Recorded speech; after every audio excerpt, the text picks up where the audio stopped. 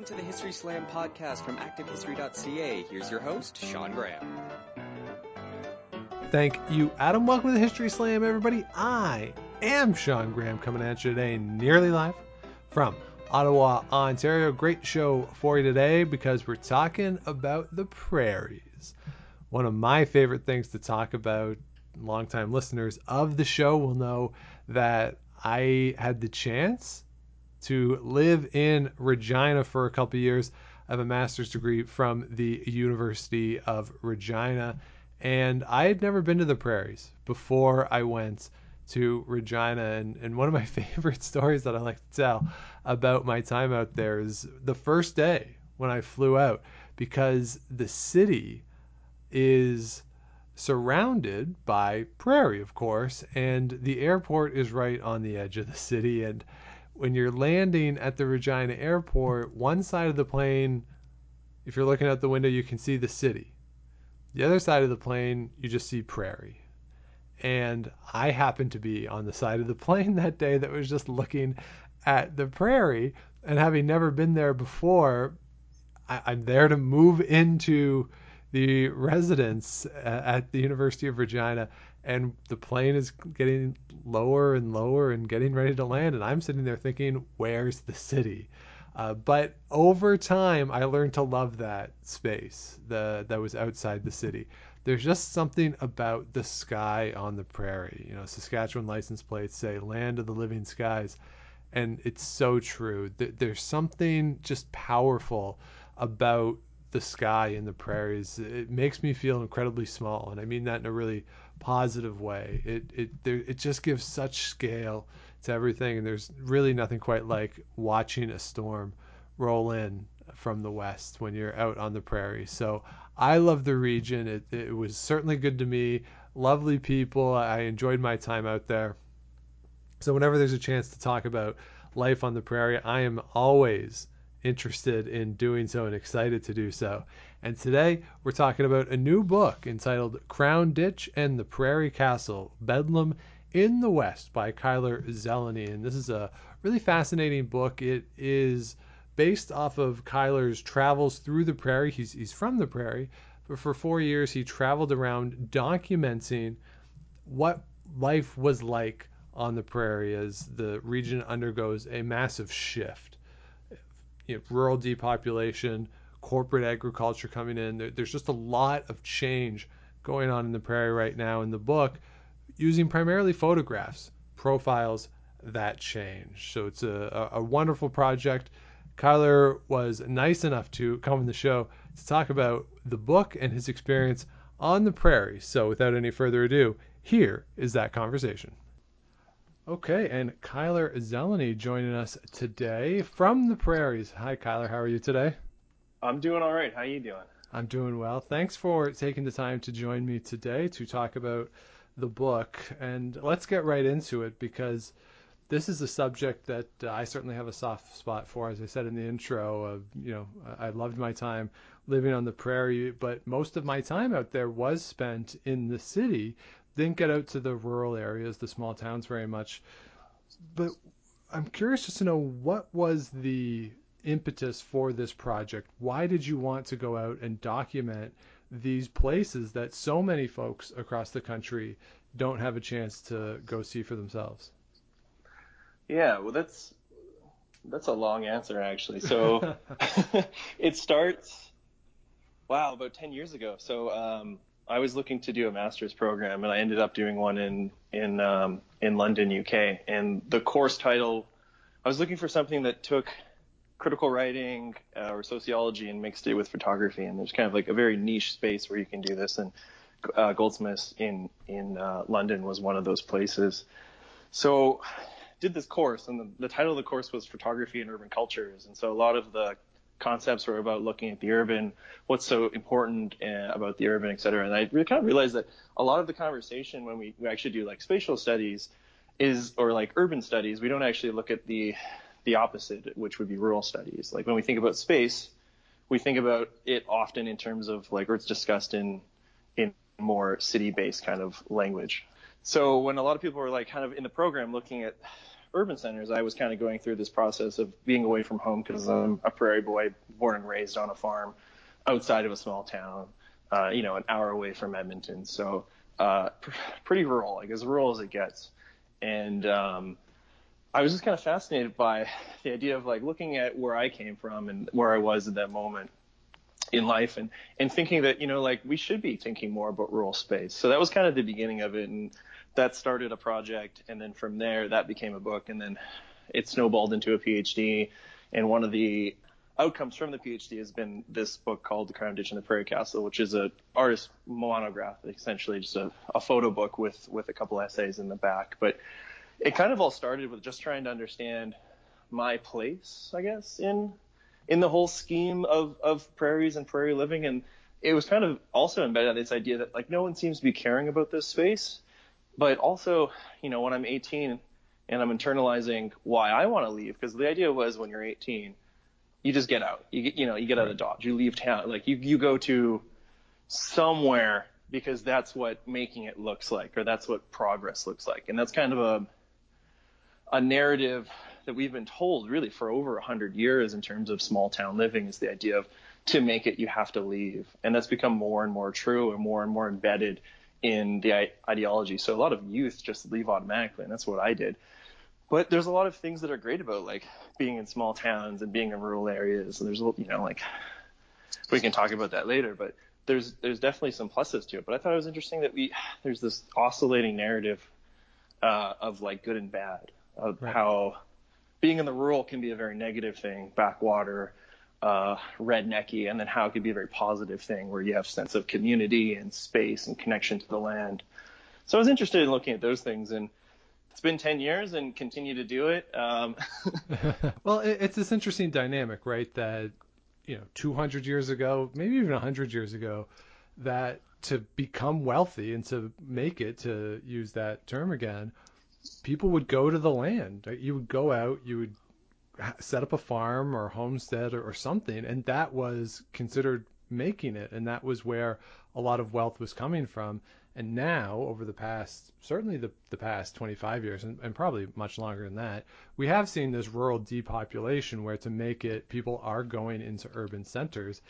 And that's also coupled with what seems to me from an outsider's perspective, the corporatization of farming in this country at least. And it's this interesting way in which the whole thing has been completely flipped on its head, because when, as I've done in my job looking at national historic figures, so many of them became wealthy by going west and engaging in land speculation. And now it's just the complete opposite, like you say. And it seems to me that, again, from an outsider's perspective, some of the soul of the rural parts of the country has kind of been taken away because of that. Yeah, and I mean, I think it was Margaret Atwood or maybe Jody Berland, who's an academic based in Toronto. I can't remember which it was, if it was the writer or the academic.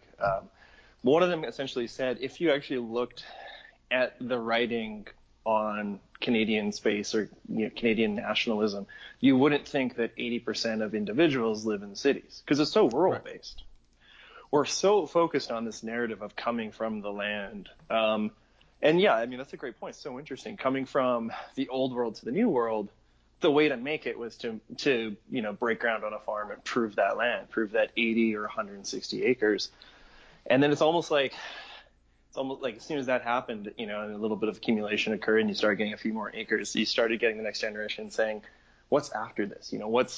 What's the next adventure? What do we move on from? So now that when I think about the whole system of colonizing the prairies, I think of like homesteading and farming is just kind of one of those steps. Like the mass farming, mass immigration to the prairies was really just about putting a base in place so that we could start to have larger cities and larger industrial spaces. And then we can kind of say, because they're a middle space and middle point, we don't need them anymore. And I think you're absolutely correct. Like 100% mechanization of farming on such a scale that we've never seen before. There's like land grabbing, where there's people are actually speculating on land. This is happening a lot in, like, even around Regina, in Saskatchewan, in Winnipeg, where you get corporations or hedge funds that are buying up giant pieces and parcels of land.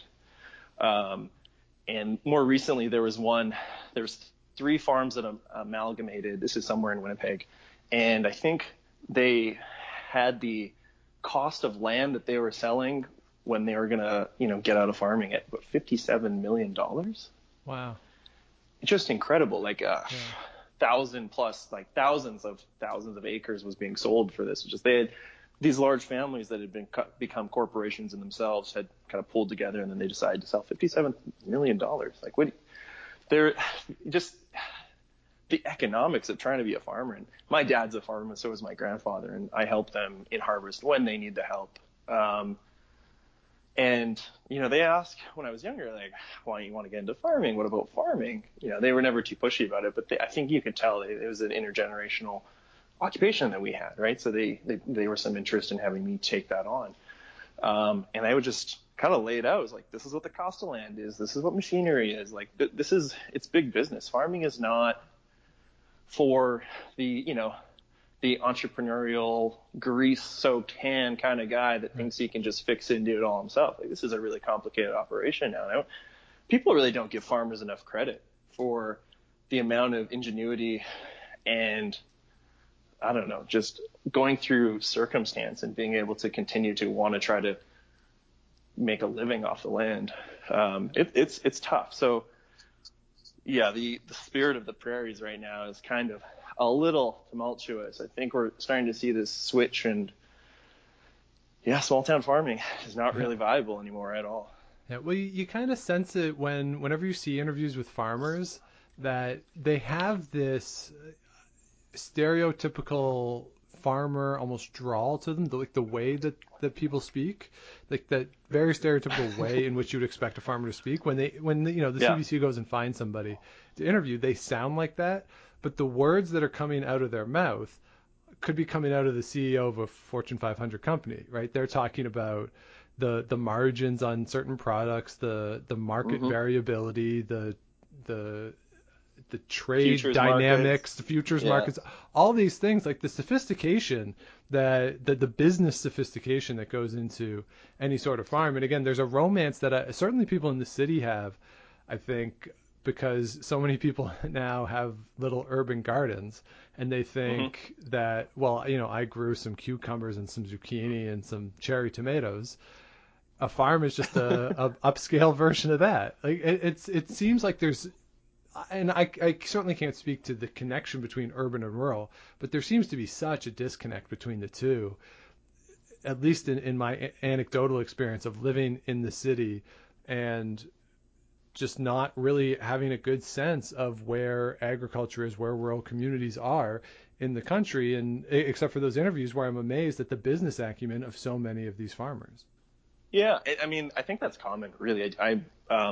There is this concept of like agritourism where you try to it's essentially getting urban folks to come out to the rural areas. And I'm definitely a rural advocate. And, I from looking at rural culture and photographing and writing about it, I've gone to, a fair share of demolition derbies, and I've been to, a rodeo here and there and a powwow there.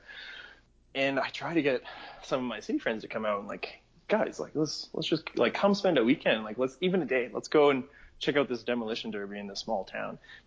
Let's just experience that, because I think it's a good experience in general. And I mean, I'm deriving value from it, but I think you guys can too. And it's really difficult to get anyone to really be that interested in that. And I mean, like the competition of our time for entertainment purposes is it's really difficult. I mean, do you really want to be going to a small town and checking out a rodeo when maybe you can just go to the lake and relax? And I feel like that's like what urban individuals want to do with their free time is probably not spend it, going on a bison farm and right. touring and seeing how that operation works. Although I think that they should, but I can't, in the same way I think everyone should be educated about voting, but, right. We're going to find a number of people that aren't going to do that.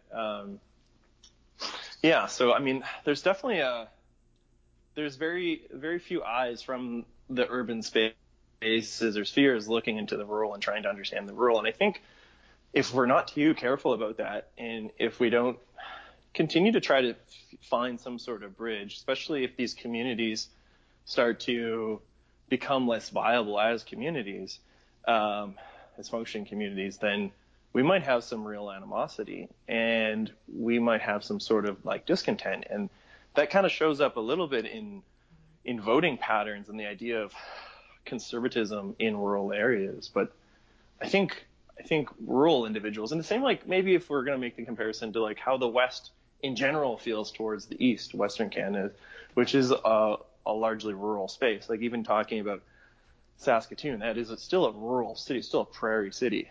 And there's like certain things about it that feel prairie. But yeah, if we're not too careful about this, it's going to breed some sort of division. And that's one thing that I'm become more and more focused on is how do we, in a general sense, as like almost like a political philosophy, is how do we just bridge more conversations and just listen to each other and dialogue as opposed to running to the poles of left versus right.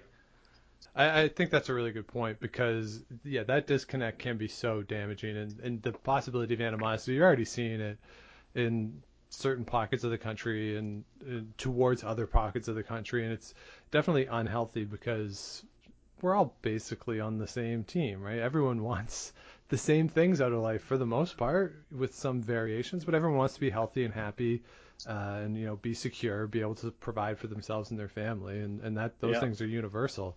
And where you live, urban, rural, east, west, whether you're right, left, like those things don't come into play in terms of the needs that you have. So in going through and doing the book and putting it all together, what did you find in these communities? What are the concerns of the people who are still there, who are living there, and what are they looking at in the future in terms of some of the big challenges facing the prairies? Yeah, I think I have phrased it this way. The prairies is kind of a space that looks back. So they're really focused. I think they're interested in trying to understand what the future can bring for them. I don't know if they have the best kind of solution. And I think a lot of the time we end up going back, and it becomes in the same way that we do it for like Canadian writers write about the rural or nature in Canada, is this like place of nostalgia. And another word for it would, it's like heritage building. I think a lot of people, like I had tons of conversations. It was all about going to towns, photographing people, places in towns, and also like the landscapes. That was the three kind of components. So actually chatting with individuals was a big part of the project, and just listening to them. And I think a good number of them are kind of largely indifferent to this whole conversation. I don't think, at the end of the day, they're people living their lives. And I don't know how much they've really thought about what depopulation looks like and what happens when a certain grant doesn't, come up the year after, or gets, defunded by the provincial or the federal government, things like that. But then you did find like a certain number of people that were really on it about the changes taking place within rural spaces. And they always had like this little bit like tinge of alarmist in them. Like they kind of saw what was occurring and what was coming. And a number of people started to even talk about this idea of like planned obsolescence, where there was political bodies, you can use called the federal government maybe, was purposely doing things to make the rural areas less viable. And there are like actually a number of instances that I've even anecdotally kind of come across where I actually think that's occurring.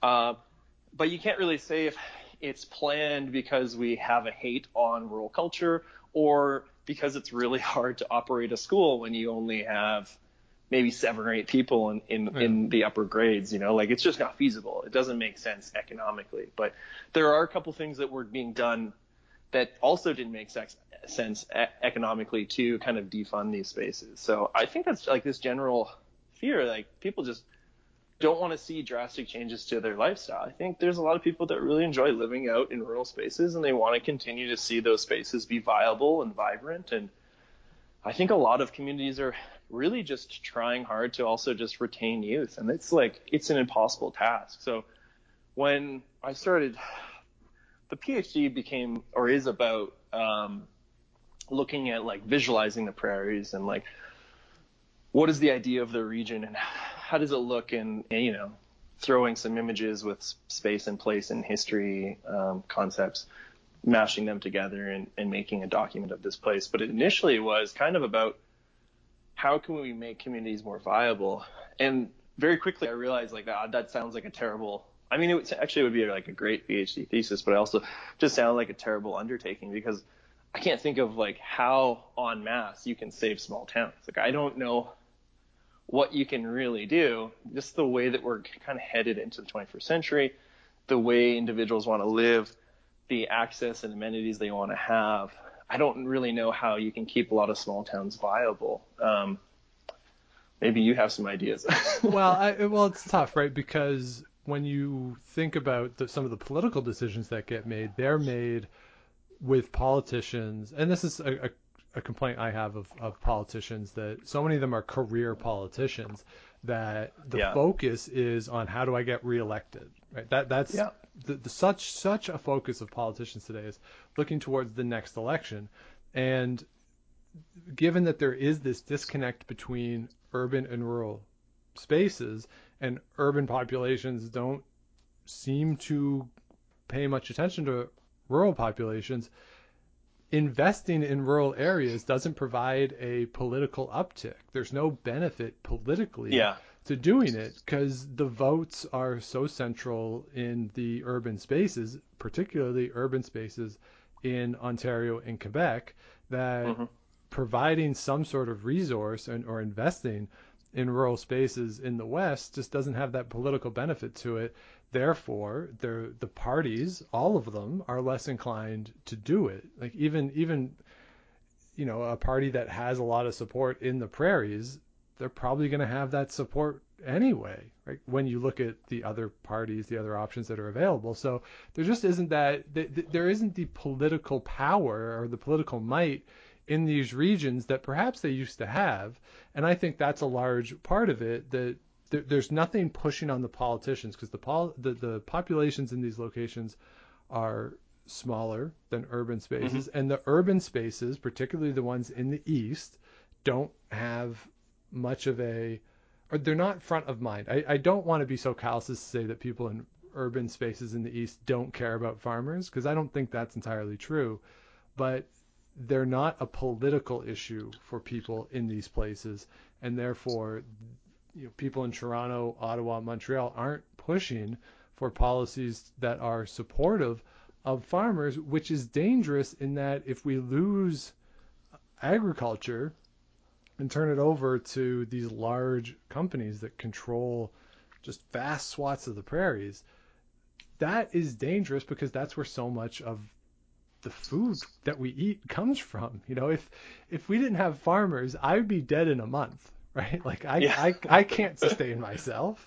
So, right. It's really dangerous. And I think it's something that, and maybe I'm biased in that I lived in the prairies, again, in an urban space in the prairies, but you just seeing the scale, the size of it, and the amount of pride that is taken by people involved in the agriculture industry and just in small towns in general. It's really overwhelming, and it's something that as somebody, again, living in a city in the east, I don't want that to go away. It's such a valuable part of what this country is, and part of it is the romantic cultural heritage that we all like to envision, but there's also a very real practical economic benefit to ensuring that these places are viable and people want to continue to live there. 80% of Canada's population is urban based, right? So just going back a little farther in the conversation, I think whenever you have a group that is larger, they're going to have more power often, right? Sure. And that group is going to kind of dictate terms. And that's essentially what's happening regionally. It's on point. I think that's also a little bit of what I was trying to do with my work. It was kind of twofold. It was about giving a space, the prairies, that doesn't really have a lot of visual culture. There's not really a lot of photographers that are kind of looking at this large area. or the region. Right. So giving some sort of document where this is kind of like we can start to build our visual culture a little better.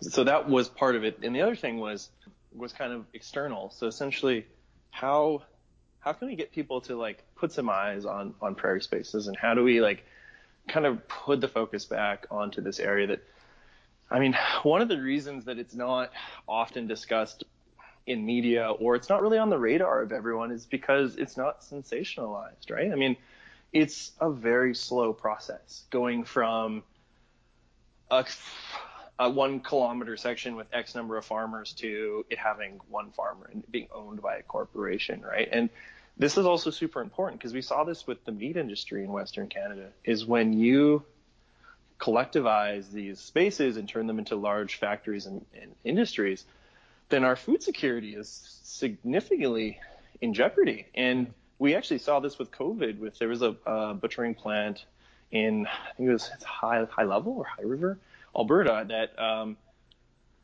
does a significant portion. There's like 3 places that slaughter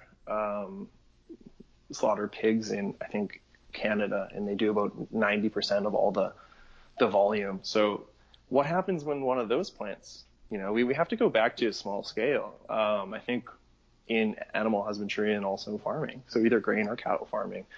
And when we don't do that, we just become farther and more disconnected from our food supply chain, and it becomes like a real food issue. Like, we have abundance, but we also have really complicated systems that are required to continue to move in order for that abundance to continue to exist for us. For sure. And you see it too with potatoes right now, right? There's too many potatoes. And with restaurants shut down, I know they're starting to open up, but people, and there's certainly an issue in PEI that they just had too many potatoes. And I again, didn't know part about of there's too many potatoes. They want us to eat all the potatoes because we have so many potatoes that just aren't going through the same commercial format or the commercial enterprising that would normally take place. So that again is a problem, that everything gets centralized within these 1 or 2 large companies, and then something goes wrong and this element of the food chain goes away. Or at the same time, I know it's not a Canadian example, but with red onions, the company in the US had to recall red onions.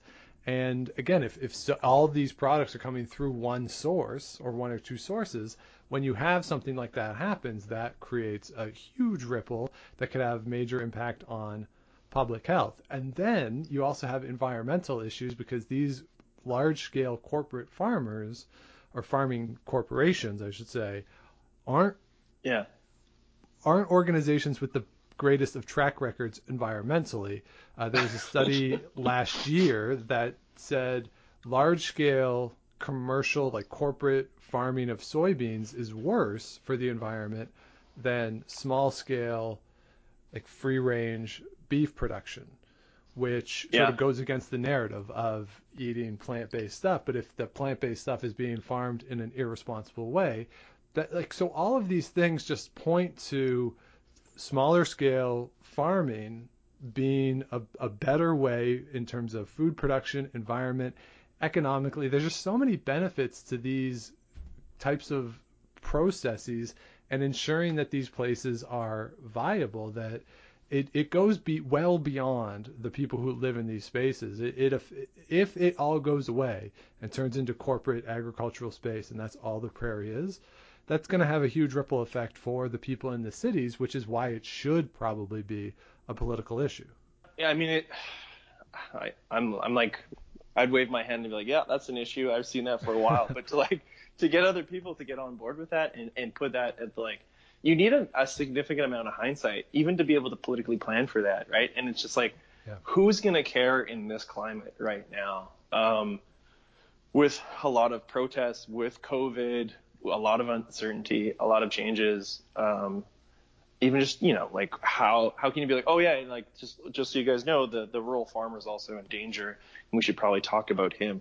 I can just see a lot of people saying, why the fuck would I care right now? Like, there's bigger things afloat, right? And it's but yeah, I mean, like we're seeing a breakdown of a system, and I think what the real issue is once we could just use one small community as an example. Once a small community kind of hits this tipping point of being functional to no longer being viable, there's really no coming back.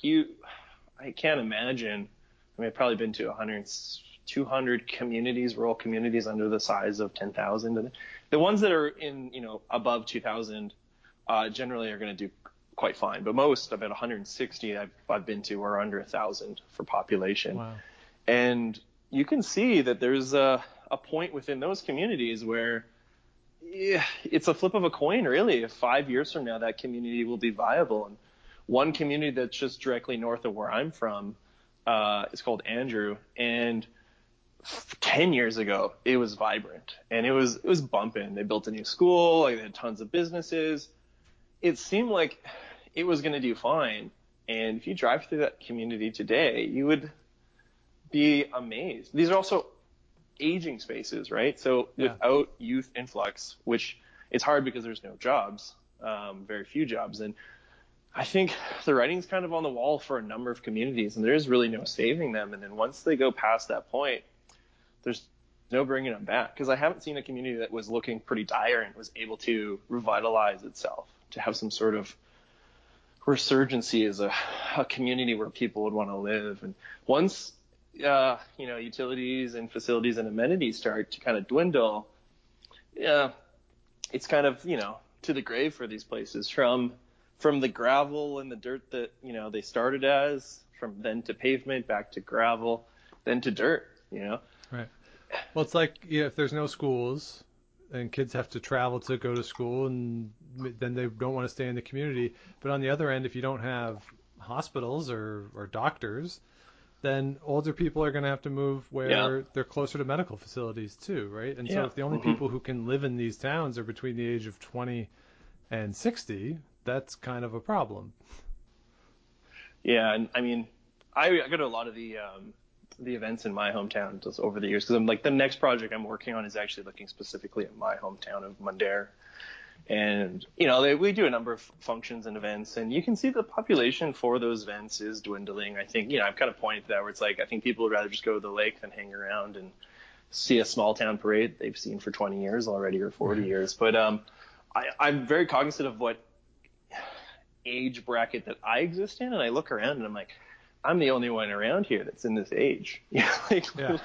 There's, I don't know, maybe I'm looking at like 100, 150 people, and there's like 4 of us maybe that fit this. And that's demographically, I mean, maybe there are people residing in that community within my age group. I think there is, but they're not active and functional in the community in the same way that 20, 30 years ago they would have been.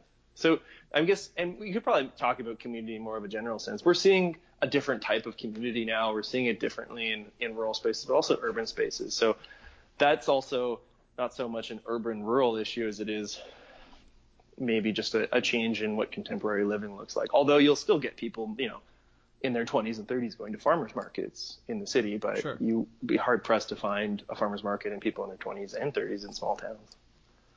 Yeah, that's a really good point. Like, every week I walk past a farmer's market in Ottawa here down at Lansdowne Park, and you're right, the place is packed. People love the idea of it, and certainly in Ottawa here in the fall, and I guess in the spring too, but I think of it as a fall activity. People go out to the sugar bush. They have the set up where you can take like a wagon ride and see them tap all the maple trees, and you have lunch, and it's a thing. So that's a sort of a local thing here. That sounds pretty fun.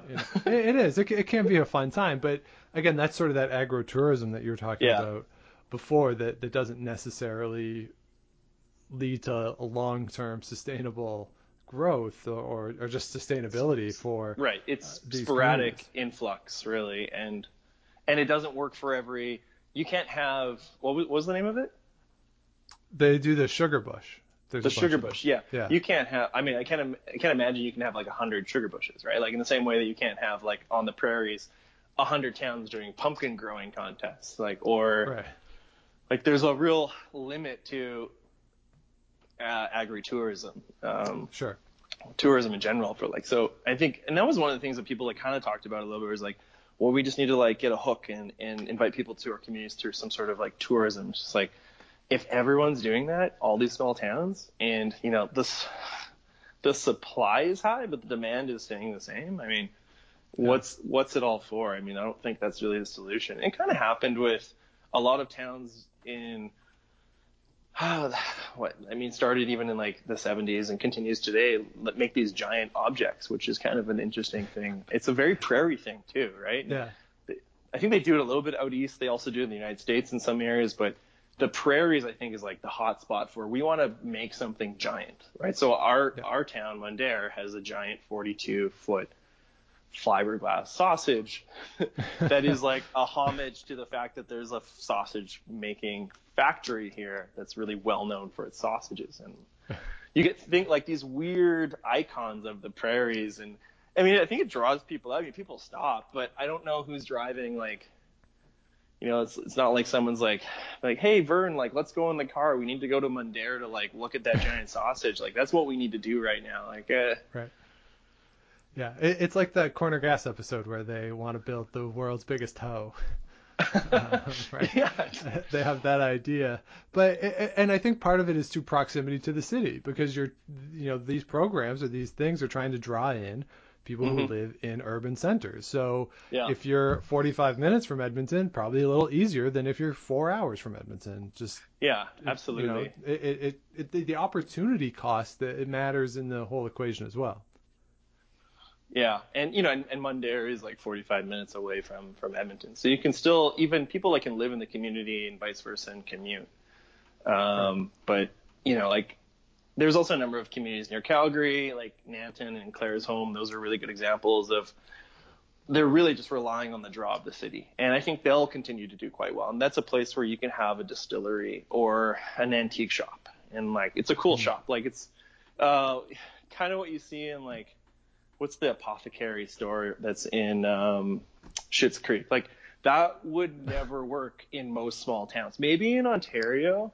And that's one of the things that's interesting about the concept of that series. I don't think they ever really discuss place, which I think is interesting, because I think they're trying to make it more universal and have that American appeal, but it's like ambiguous, like rural living. But that, like, the apothecary store that they like put would never work in so many small towns. Like, no way. Yeah. So it's a little dream. But I actually really like Corner Gas for how ridiculously accurate it is. And like, it still has like, it's such good comedy, but that's a really great show. But it is also very tropey, right? And sure. And tropes can be really good things. They can create nostalgia or create ideas, but then they can also be limiting, right? So stereotypes, not always a good thing, sometimes a good thing. Right. I think another element of this that we've kind of touched on a bit that I should address, I think, again, and this is anecdotal from my experience in the city, but in the process of reconciliation, I do feel as though people who live in urban centers tend to think of reconciliation as a rural thing, and they think of land dispossession as rural as opposed to being just a complete nationwide thing. And I don't know if there's actually been anyone who's looked at the practical implication of whether or not this is true, and two, if there is any influence on how people view rural areas as a result of that. But that is the sense I get, that when urban people or people who live in urban centers think of a process of reconciliation, they don't think of the land where the city is. They think of rural space as part of that. And that's part of just a colonial thinking of how people tend to conceptualize indigenous peoples. But I do think that that's another way in which urban communities tend to separate themselves from rural communities. And I don't know how valid that is, but from my anecdotal experience in teaching here in Ottawa, that seems to be a way a lot of folks who live in cities think about rural space. Yeah, I have very little experience with this topic, but I find that very fascinating. I mean, like, a lot of my colleagues and anyone I'm ever talking to that generally that's from a university will place in their email signature, like, located at campus X, which is part of, X territory. So there was always that, like, this acknowledgement and identifying of this space was collected and taken through this specific colonial process. But yeah, I think a lot of like the idea of like the settler, like colonial settler, is like I mean, if you think like, yeah, who has all the land? It's the settlers. It's not those living in cities that have, maybe one lot on a block. Right. So, I mean, in terms of the economics of it, it's probably more viable to start looking, if this was like to dispossess land and give land back, it would probably be something that would be rural. But I mean, we've already kind of seen how reserves work. Even like that was all a very shitty option to give them just really unprofitable and unproductive land so that we can use the productive land to do our thing. But it's still an interesting process where that's maybe not the most viable thing. Maybe they should start offering up city lots to individuals and groups and communities, which is, I don't know. The process, I have no idea, or an idea. I think it's really just a case of acknowledging that the country, the political entity of Canada, is one that is based off of land dispossession of Indigenous peoples, and that is a coast to coast to coast reality. And as long as we have that as our starting point, then it'll actually, I think, allow for a better process of reconciliation as we move forward and rightly continue to move forward towards reconciliation across the country. I do also, I want to get back to something you talked about earlier, and you talked about the visual culture of the prairies. This is something, and this is by far the biggest thing that I've taken away from my time living in Regina, and I get into arguments with people all the time that the prairies are beautiful. I love the prairies. And to go back to Corner Gas, the first scene in this Corner Gas series is a guy pulls into the gas station. He says, the land, like Saskatchewan's really flat. There's nothing to see. And Brent comes out and he says, well, there's plenty to see. There's nothing to block your view. And this is an idea that I really believe in. And I know in Saskatchewan, the license plates, I assume they still say land of the living skies. And there is nothing as powerful to me as seeing a storm roll in across the prairies. It is just unbelievable to see it. And, you folks in BC and Alberta, take your mountains. You can have them. I don't care. Just enjoy them. You all like them. And one of the arguments that I've gotten in is just you can see forever, and that's great. And somebody said to me, well, if you go to the top of the mountain, you can see forever. And I said, yeah, but you have to climb to the top of a mountain to do it.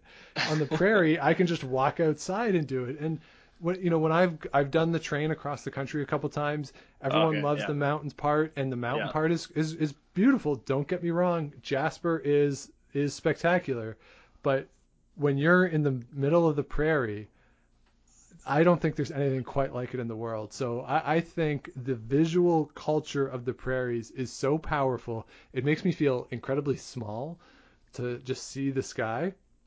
So which is so interesting, because a lot of people would think of a rock face, a giant mountain, and be like, I feel small in comparison to this giant rock. Right. It's just like the vast, like the ability to just see forever and see till you can't see anymore. That I love that part of it. And I don't know if I necessarily even have a question, but but when you think of the visual culture of the prairies, what comes to mind for you? Because for me, it's the sky and just the mass horizon.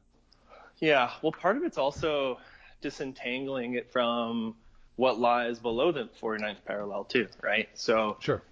Or problematizing it, including some parts of what lies below, and grouping it into a wider region that doesn't have, there's no distinction with some imaginary border that we drew, right? Or some white guys, some white surveys drew like 200, 300 years ago, whenever it was fully drawn. But so the sky is such a key component, but it is also in other, like Montana talks about big skies as well. Alberta does. Yes. And I think anywhere in that Midwest would probably be like, they would, if you went into one of those bars and you said, I'm from Alberta or I'm from Saskatchewan, we have the biggest skies. I think some people might I don't know, dart their eyes at you and be like, excuse me? I don't know about that one, but I don't think it's fighting words, but it's definitely like, what are you talking about? We have the big skies over here. So it is, I mean, you talked about like, yeah, you got to get to the mountain peak in the Rockies to be on top and to see the view. And you don't see actually in every direction too, because you have so many other mountain peaks that are also blocking just outside of the valleys, right? But on the prairies, I mean, one way to phrase it is every step you take is the peak, right? Yeah. It's also the valley, right? So I personally think that they're beautiful. I find, I lived, when I was doing my PhD in Toronto, like I'd take a couple drives out and, go from, take train or a car from, Toronto to either Montreal or Ottawa. And like I found those drives claustrophobic, or those train rides claustrophobic. They're brutal. Because all I can see is trees on either side. Yeah. There's, when you get close to the lake, if you're taking a Via Rail trip, you do get close to the lake for part of it, and that's kind of cool. But when you're just next to the 401, and it's the 401 on one side and trees on the other, there's just nothing to look at. No, it's not. It's not real great. I don't know, for me at least. Everyone has their landscape, but there's like I don't know if I made this up or someone else did, but there's one guy that lives in the Rockies is standing next to a guy that lives in the prairies, and they're facing east, and they're looking at the Rockies, and past that's the prairies, and the guy from the Rockies is like, wow, isn't that beautiful? It's such a nice view. And the guy from the prairies is like, what do you mean? It's blocking the view, right? So it's I think one thing that I use the term banal, and not so much in like, there's a number of ways that term has been used academically. Like I think Foucault talked about it, Hannah Arendt talked about it, but just really banal in the same sense as like the everyday and ordinary. And I like to think that we have generally a visual culture that's very banal.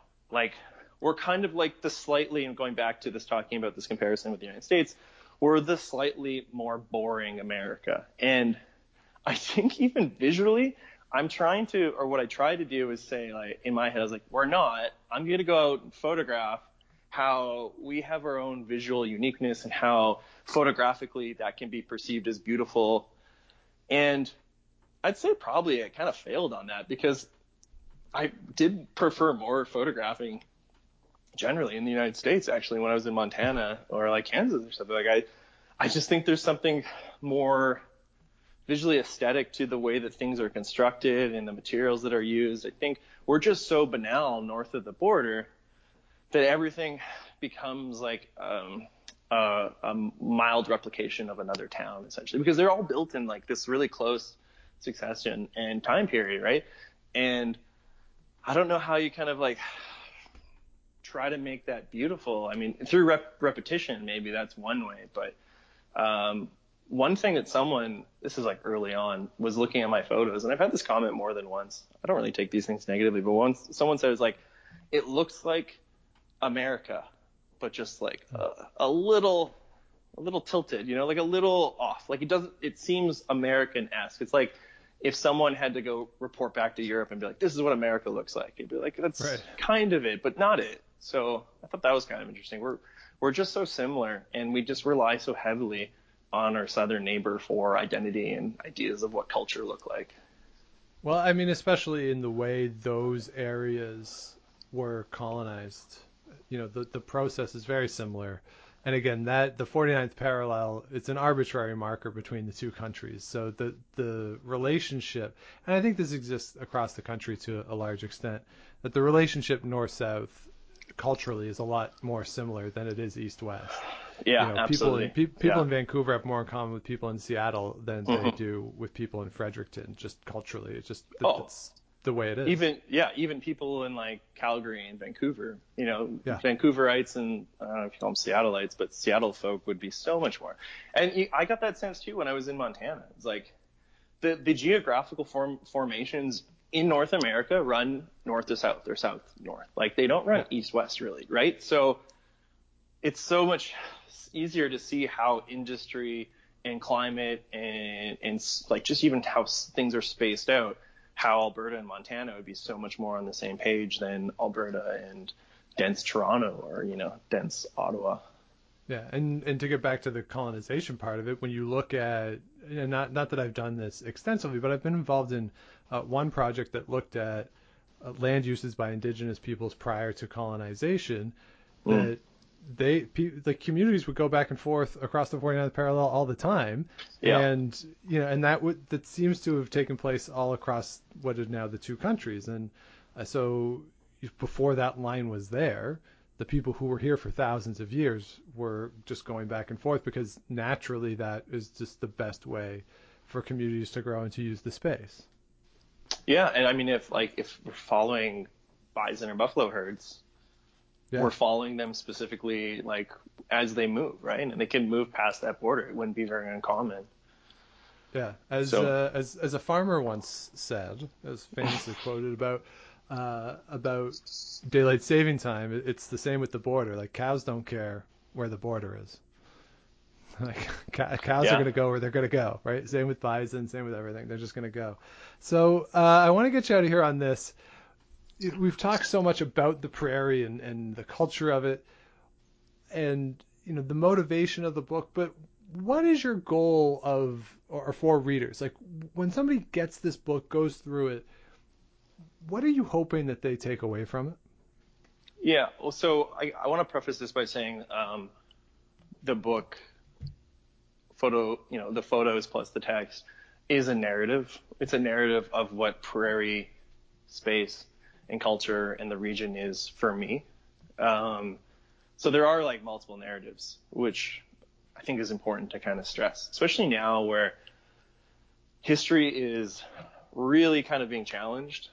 Canadian history, American history, in a real positive sense. So, but for me, this is just one of the many narratives. This is what I'd like people to get or take away from the project. It's one of the many narratives of what it is to be in the prairie region. That's it. This is just the way that I see the space. As, a white dude in his early 30s who has, farming and small town roots. It's just one of the narratives. And I think it's still an important one. I think we still need to continue to be a stronger region in terms of our visual culture. As a Canadian nation, I think we need to be a nation with stronger cultural cohesiveness and ties, or even just the cohesiveness of understanding the mosaic that it is and how different it is as a way to be cohesive in a telling of our nation and stuff. I think we rely too heavily on external ideals. There's this common trope within Canadian critical studies of peering over the fence to look south to try to understand who we are, right? Yeah. And I think we do that too often. So this is just one of those texts that is really just about, hey, this is a region that is a large part of the Canadian prairies, or is the Canadian prairies, or is a large part of the Canadian nation. We don't have a lot of text. We don't have a lot of visual work coming out of this area. This is just what one of them is, and I hope more will follow. And yeah, we certainly encourage everybody to go get the book. Again, it is Crown Ditch and the Prairie Castle, Bedlam in the West. So Kyler, where can people find the book? On the great internet. So if they go to the publisher's website, thevelvetcell.com, there's a link there, or I guess on my website too, kylerzeleny.com, and free in international shipping, which is pretty great.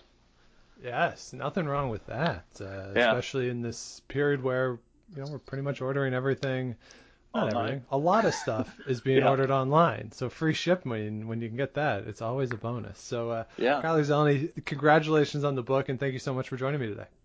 Oh, thanks for having me. I love these chats, and I mean, this was for me pretty illuminating, so I enjoyed it. So there you have it, my conversation with Kyler Zeleny. My thanks to him for taking the time to join me today. And again, the book is Crown Ditch and the Prairie Castle, Bedlam in the West. So definitely encourage you to check that one out. So that'll do it for this week's episode. Thank you to everybody for listening. If you have not yet, please do subscribe to the show wherever it is you get your podcasts. Do the ratings and the comments and all that stuff. It helps other people find the show, keeps us going here. So definitely would appreciate anybody who is listening and enjoys the show to go in and leave those comments, leave those ratings. It really helps us out. And also head on over to activehistory.ca. We are in the midst of the summer, which is a bit of a slower season for us usually. Not quite as many posts, but the stuff that's there is really great stuff. So definitely head on over to activehistory.ca and check out not only the written material, but also some of our past episodes. Last week we had Steve Marty talking about volunteerism during the First World War. If you're into the war stuff, the military history, we had Alex Suchin a few weeks ago as well. So just a lot of great episodes over the past few weeks as we continue to go on the weekly schedule through the pandemic, which hopefully doesn't last forever, but certainly I've enjoyed increasing the frequency of the episodes. Hopefully you've enjoyed them as well, and we're going to continue with the weekly schedule for the foreseeable future. So you'll want to subscribe to make sure you get all those episodes. So thanks again for listening. We will be back with you again next Thursday, but until then, if you're out and you see Enrico Palazzo, please say hi for me.